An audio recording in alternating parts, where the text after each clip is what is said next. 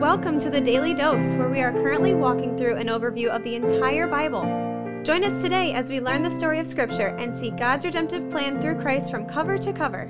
Let's listen to Matt Reisetter, Director of Christian Crusaders and the Cedar Falls Bible Conference. Today we're going to be in Luke chapter 19, verses 28 through 40. This is Luke's account of the triumphal entry. That is Palm Sunday, when Jesus rides into Jerusalem on a donkey. People are celebrating, waving palm branches. And this event has been recorded twice in the Gospels so far. Matthew 21, verses 1 through 11, and Mark 11, verses 1 through 11. You can go back and listen to both of those devotions in episodes 544 and 629. Today I'm going to read through the text, but I'm going to make a point that is not central to the text, but a point that came to my mind at the end of the text due to some details that Luke includes. Before I do that, I want to say thank you to the Family Leader. They're our 2022 Daily Dose Devotion sponsor. You can learn more about them in the announcements at the end of this devotion, and thank you to the Family Leader for their support. Verse 28, and when he had said these things, he went on ahead, going up to Jerusalem. When he drew near to Bethphage and Bethany at the mount that is called Olivet, he sent two of the disciples, saying, Go into the village in front of you, where on entering you will find a colt tied, on which no one has ever yet sat. Untie it and bring it here. If anyone asks you, Why are you untying it? You shall say this, The Lord has need of it. So those who were sent went away and found it just as he told them. And as they were untying the colt, its owners said to them, Why are you untying the colt? And they said, The Lord has need of it. And they brought it to Jesus, and throwing their cloaks on the colt, they set Jesus on it. And as he rode along, they spread their cloaks on the road. As he was drawing near, already on the way down the Mount of Olives,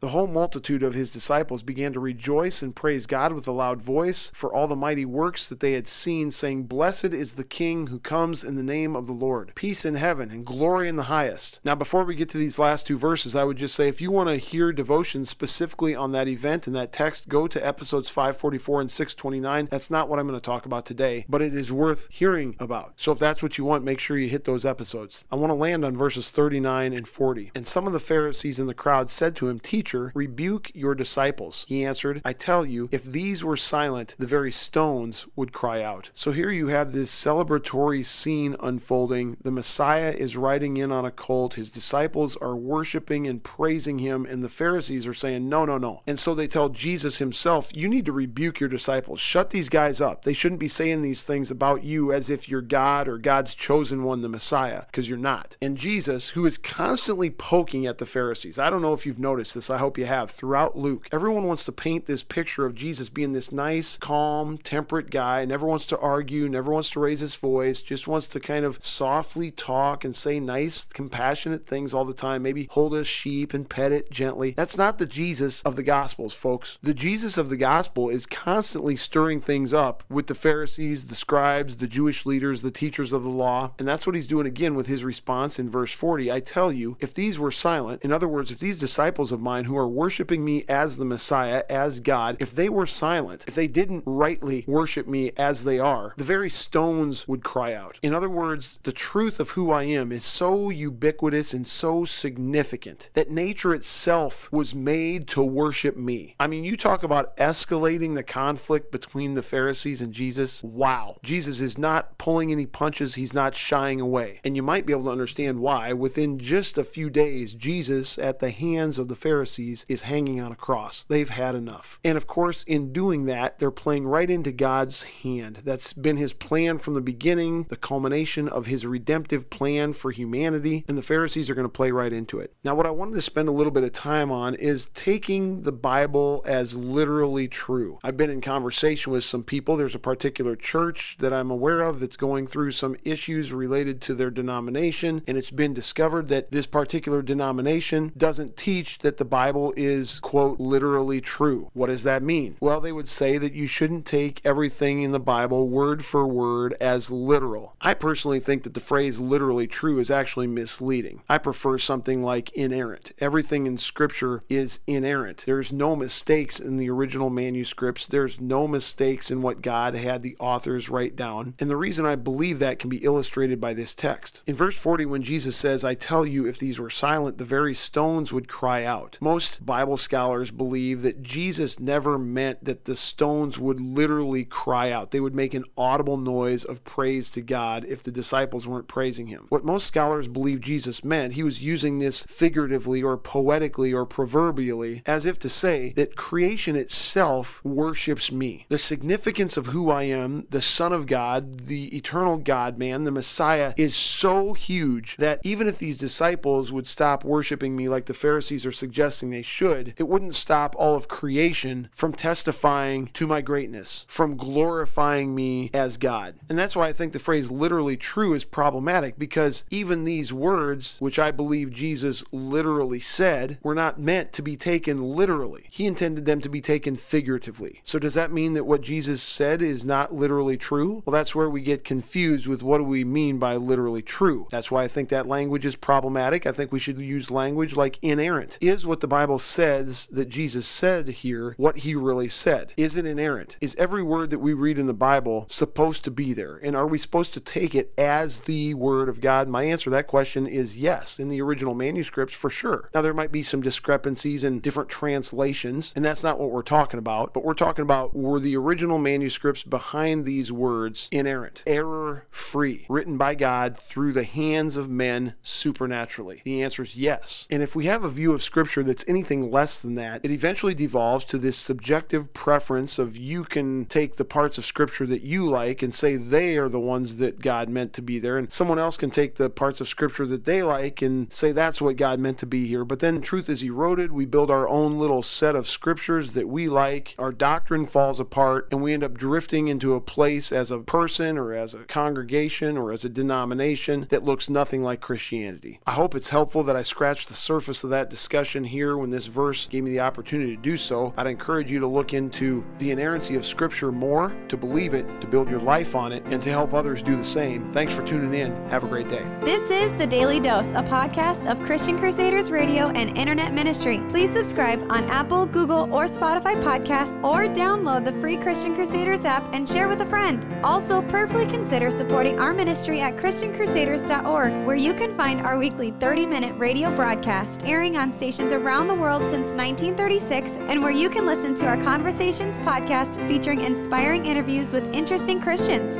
Special thanks to our 2022 Daily Dose sponsor, The Family Leader. God designed 3 social institutions: the family, the church, and government. At The Family Leader, they are bringing all 3 together, honoring God and blessing our neighbors. Learn how and join them at thefamilyleader.com. We also want to highlight another special ministry partner, the Cedar Falls Bible Conference. Check out conference videos and schedule of events online at cedarfallsbibleconference.com, and mark your calendars for Saturday, July 29th through Saturday, August 5th, 2023 for the 102nd Annual Cedar Falls Bible Conference. Thank you for listening, and may God richly bless you.